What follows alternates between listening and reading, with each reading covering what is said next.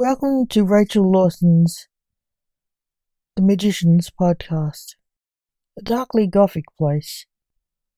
Without further ado, I bid you adieu. The Magician's Memento Mori.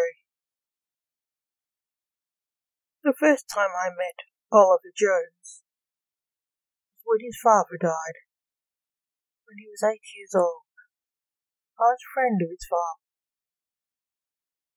I promised to keep an eye on his son when I took his soul when my friend died. He knew my secret. I was a grim reaper, and have always been one. I first met Oliver at his father's funeral. You'll be alright, boy.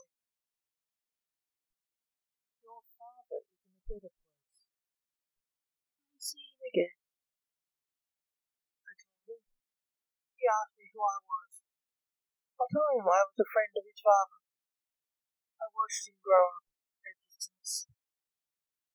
When he turned 25, at his aunt's funeral, he remembered me. He asked if I were my son, as I hadn't aged. I could have lied, but I didn't. I said aging worked differently with my family. We don't age beyond 25 years old. He thought I was joking. I won't. I went to his uncle's funeral and spoke to him again 30 years later. He expected to see me when his uncle died, he said. I smiled as I met him in my human form, as always.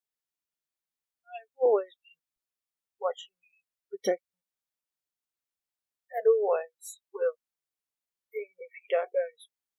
Told me. Why do you hide until someone dies? He asked me. I told him.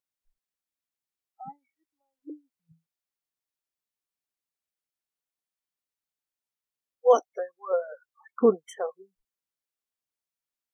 I couldn't be seen not aging in that time, and by people, magicians, the unknown. But I could appear infrequently when I was most dead, such as when someone died.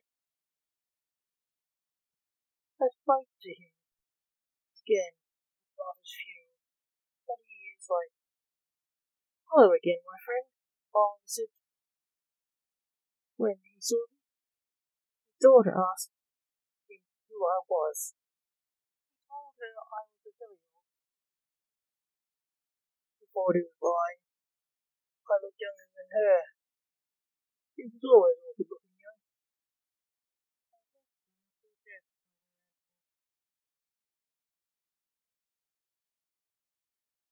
When the time for him came, as it comes to all, I came early to collect him.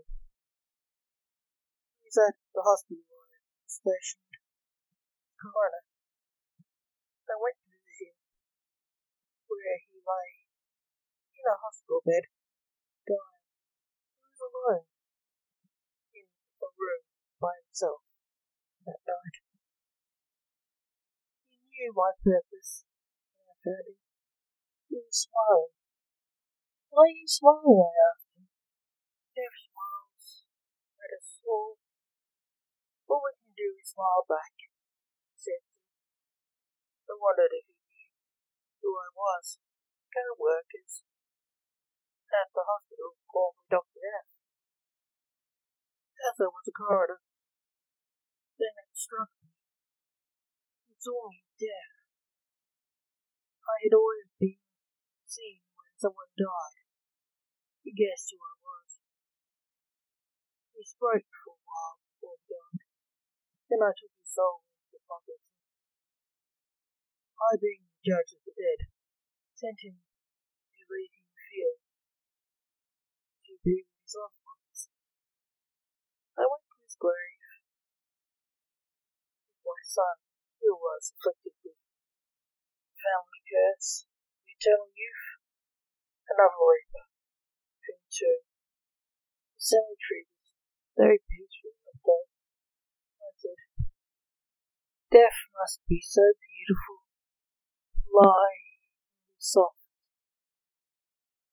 brown earth with grass growing above one's head, and listening to silence, to have yesterday and no tomorrow, to forget time, forget life, to be at peace. Thank you for listening. Remember, the magicians will return, so keep an eye on this site if you like the stories and poetry. Without further ado, I bid you adieu. Till next time.